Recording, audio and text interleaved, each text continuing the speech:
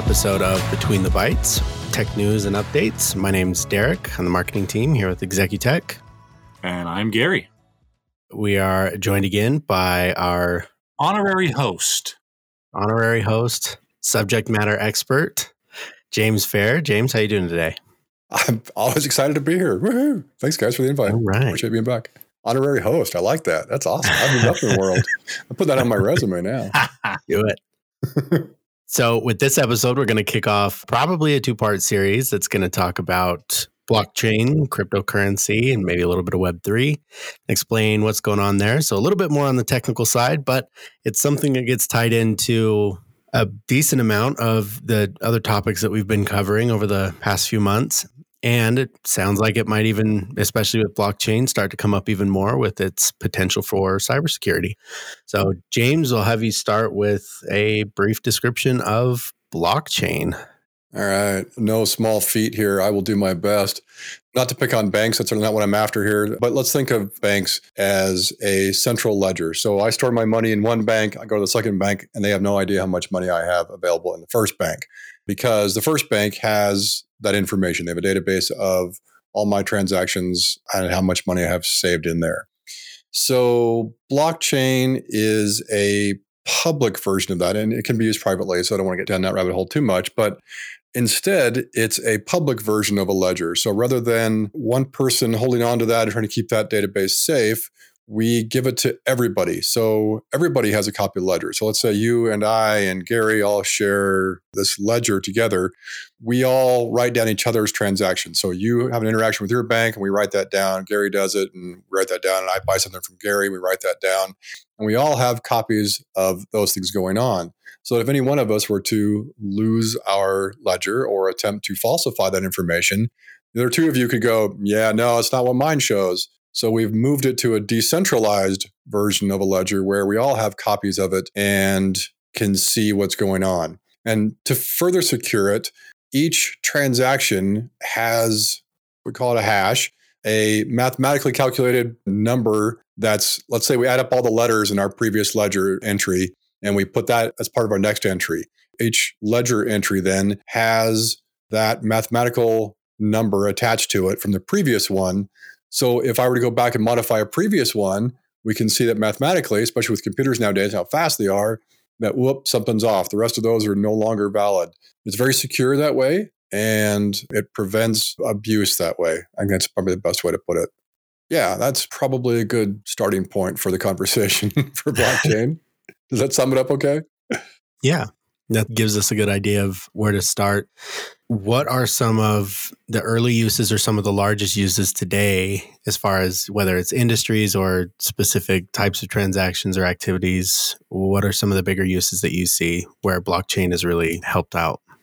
Well, certainly cryptocurrencies, right? Bitcoin is built on a blockchain. Not sure if we're going to the rabbit hole yet, so I'll wait on that one. Supply chain is also a big part of it. So some larger grocery stores now implement blockchain and can trace down like a purchase of spinach all the way to know to what store it's in and when it was put out on the shelves using blockchain. So it allows for far less likely to have errors when in the supply chain system. So we really see it in supply chain. Is that big of an issue? There are probably issues where it is more important, but just take the salad one. Maybe I'm wrong. I'm not in the logistics business or in the grocery business, but I can kind of track at least a pallet of salad Sure. From origin to what grocery store it ends up on. Now, maybe I can't track which bag ends up on which shelf, and maybe that's what you need, and maybe that's where it's cool. But is there a granularity that's not necessary at that point?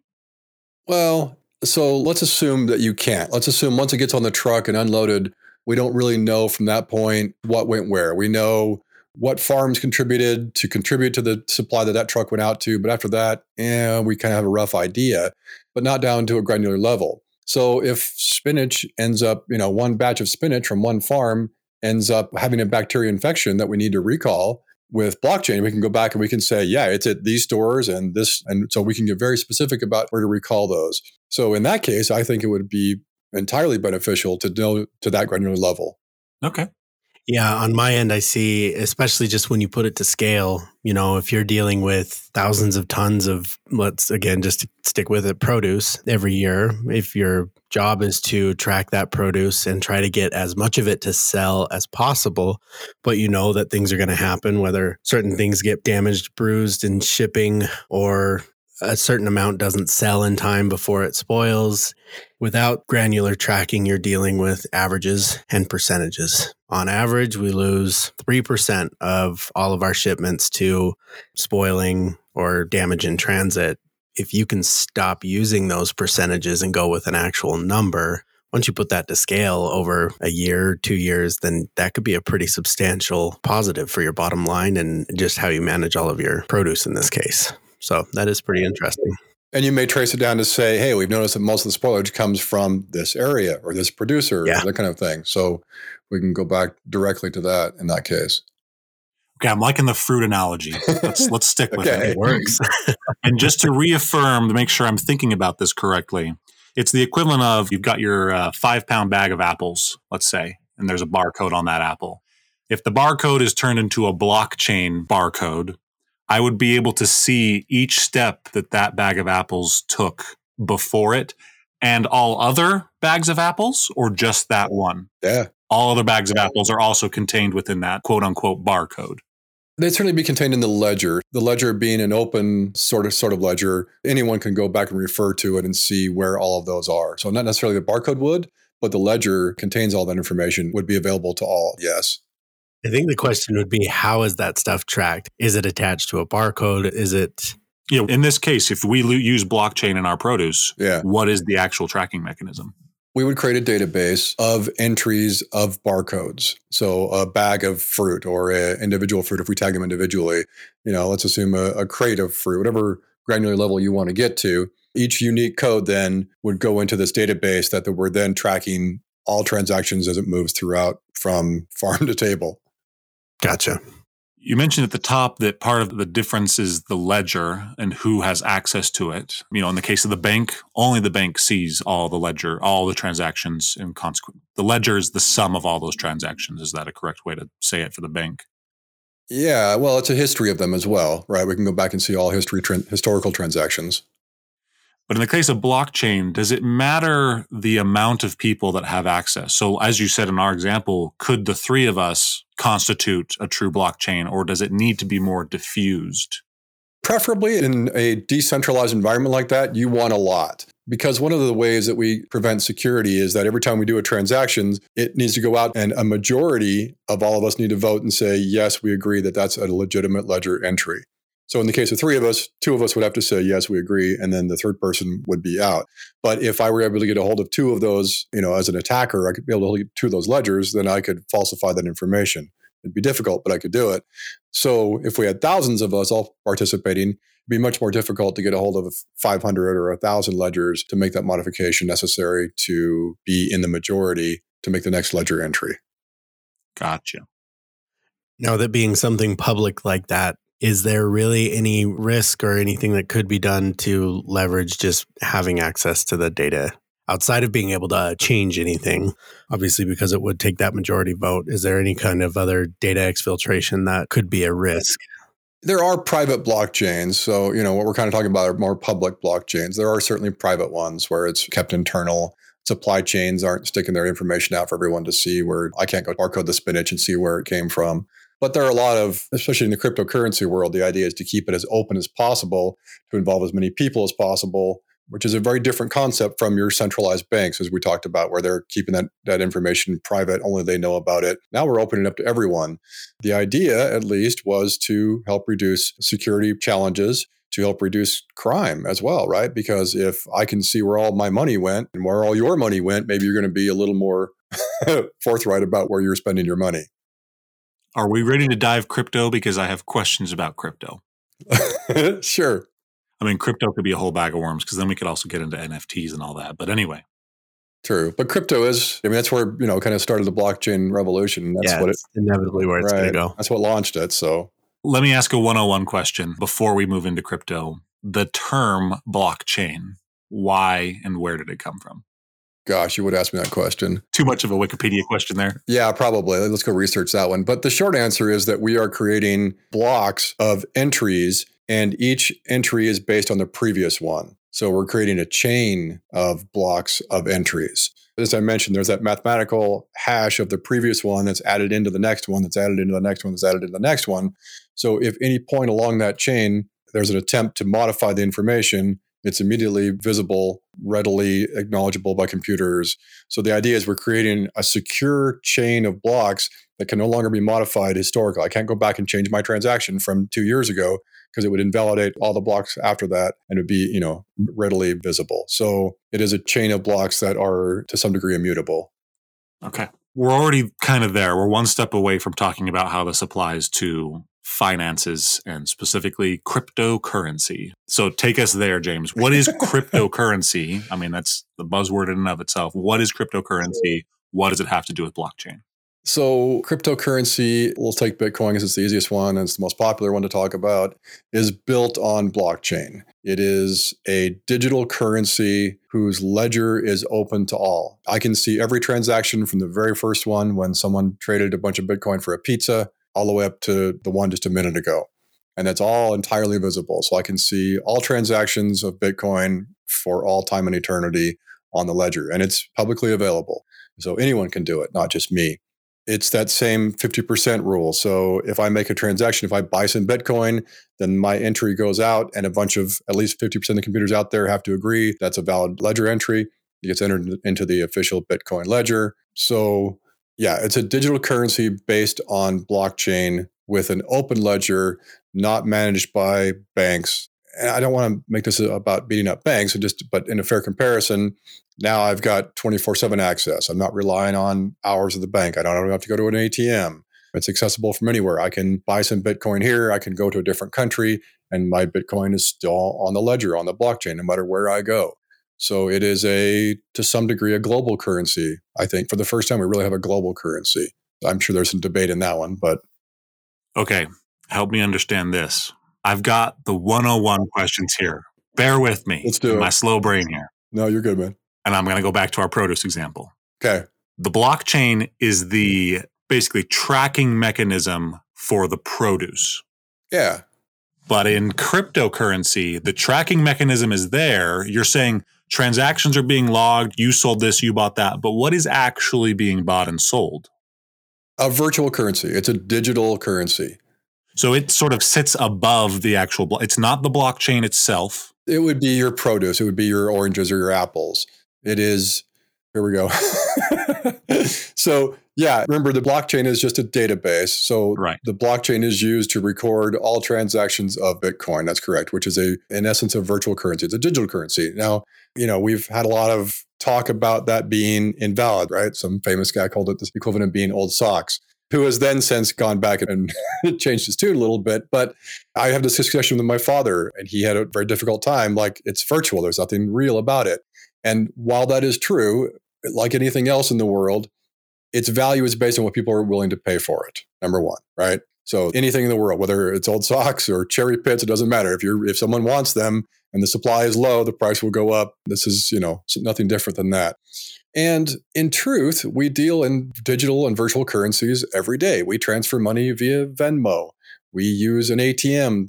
My bank account is just numbers on a screen. Exactly. Yeah.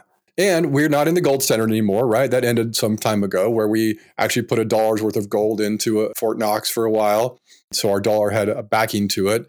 That's no longer the case now either. We print money. So some people will still disagree with me on this one, but it is not such a far jump anymore. And I think the younger generations nowadays see that as, yeah, we've transferred money via Venmo and everything else. Why is this any different? It's just digital currency. So its value is what people are willing to pay for it, though. Absolutely. And with the cryptocurrency, Bitcoin, Dogecoin, anything like that, is it difficult, do you think, to find areas that it is acceptable outside of just trading currency for digital currency? If you have a substantial amount of Bitcoin, can you actually do anything with it?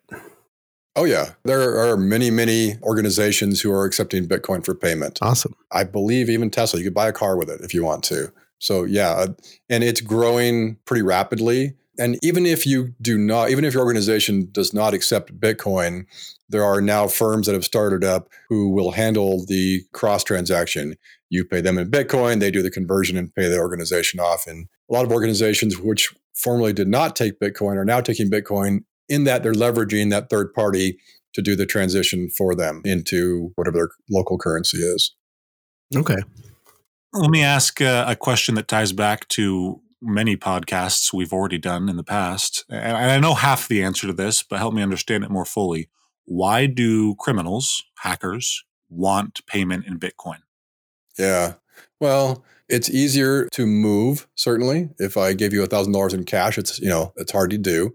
Yeah, I can't send that to a hacker in Russia. Like, it's just right. Send it to FedEx or whatever. What's the wire transfer company? The Union? Western Union? Western Union. Yeah, right. That's all very well recorded and it's immediate, right? Or nearly immediate. So I can send it to you on one side of the world. You can receive it on as I said, it's a global currency now. So you can receive it on the other side of the world, and then you could immediately pull it out before someone could do something about it, number one. And that is some of the bad press that Bitcoin gets, is that it's used heavily by the criminal organization. Now, that is true. Counter to that, I will say that before Bitcoin even existed, they were making plenty of money extorting people just as they are today, right? This is just the preferred method of doing so. But all transactions, as I mentioned, are open on the ledger. So we can see every transaction that's ever been made on Bitcoin. We can see if someone moves it into a wallet, we'll know the address of that wallet. And certainly the FBI and other crime-fighting organizations are watching wallets full of Bitcoin that have been used illegally to see where they go, to see what happens with them. Now, unfortunately or fortunately, however you want to look at it, there are privacy coins that have come up. So if I can move some of my Bitcoin into a privacy coin, which doesn't have an open ledger or isn't nearly as traceable, then I can probably start masking some of that money and be able to pull it out without it being 100% traceable. Yeah, that's kind of the short answer. One area that I kind of got an idea of where Bitcoin can actually help out quite a bit, for some of the same reasons that criminal organizations would prefer something like Bitcoin over cash, or obviously any credit card transactions, is I knew a guy who started a dispensary once that became legal in the state. The issue is it's legal in the state of Nevada, but it's still against the federal law.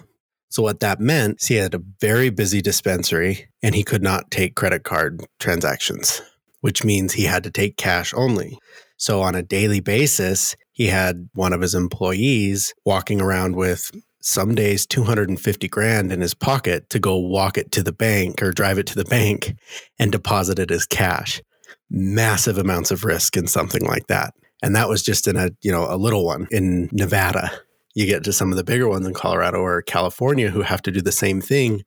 That risk is hard to wrap your mind around, that you just have people walking around with cash. They could take off, they could get robbed, And they do. It happens. But there are so many different scenarios where that is massive loss. If Bitcoin was then or even now becomes more and more widely acceptable, in theory, that could actually be a much more secure way for them to complete transactions because they don't have to deal with the federal laws that the banks are held to.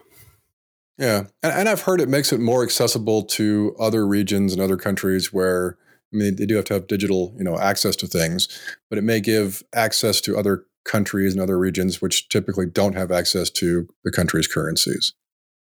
Yeah. If there is a global currency, then again, this could be debated until the until the end of the world, but a global currency would change the global economy pretty positively. Yeah. And I've traveled to other countries and there's, I'm paying somebody to transfer from one country's currency to another and someone's making some money on that. That's another instance where it would be preferable.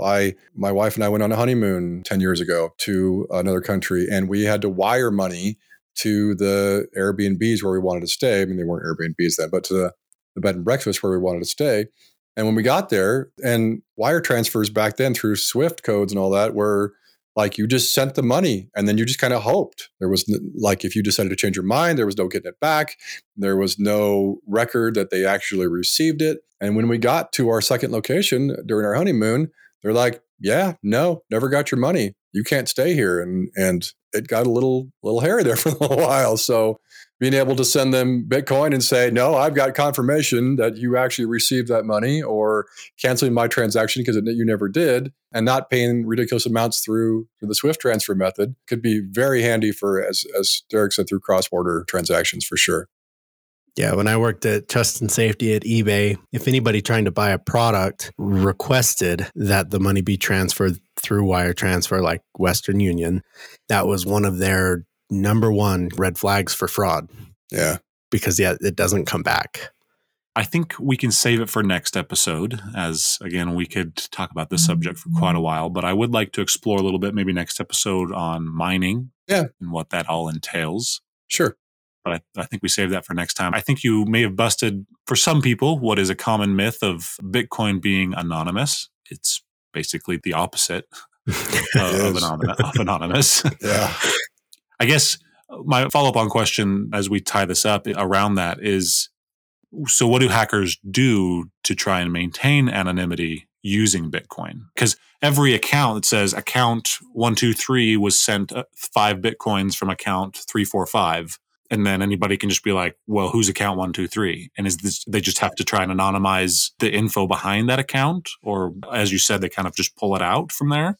A lot of times they'll sit on it as one answer. It'll stay cold or dormant for a long time. Alternatively, if I illegally acquire 100 Bitcoins and then I make transactions with other people for 1 each, or I buy something that requires 14,000 Bitcoin and the 100 is only part of it, then I tried to kind of distribute it throughout multiple purchases and multiple buys and sells in order to kind of filter it out a little bit more. It's still, it's 100% traceable if someone wants to go through the painstaking process of doing so.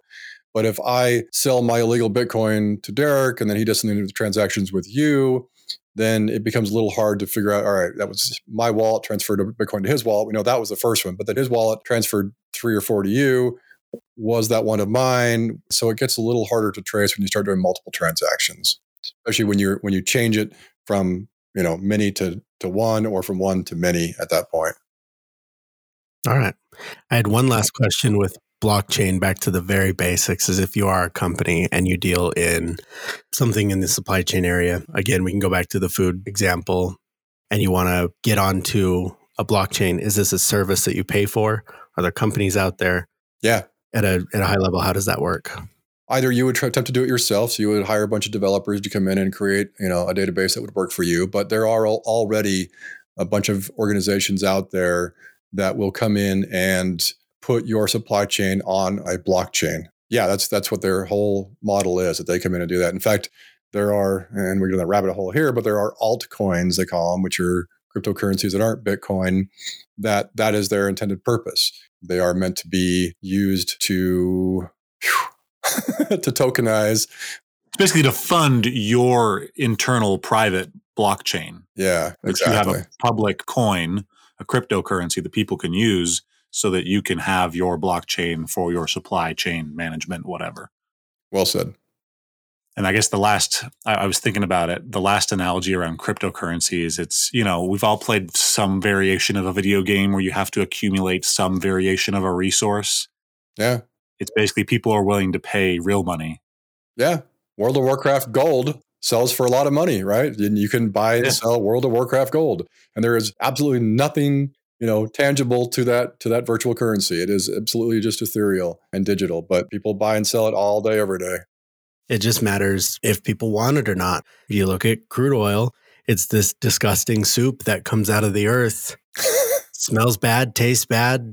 At a very high level, it's pretty nasty, but it's also what the world runs on, just because we built our world to run on it. So it can be anything. Yeah. Good example, Gary. Thank you. Yeah. Supply and demand at its finest there. Yep. All right. Well, thank you, James, for giving us kind of a first step into understanding the wonderful complexities of blockchain and cryptocurrency. Definitely we'll do a follow-up episode to this one and get into, like Gary said, a little bit more into mining, NFTs, and all that fun stuff. Right. But yeah, it's a good place to stop, and we will catch all of you on the next one. Thanks, guys. Thank you, gentlemen. It's been fun. Thanks, James. Thanks, Derek.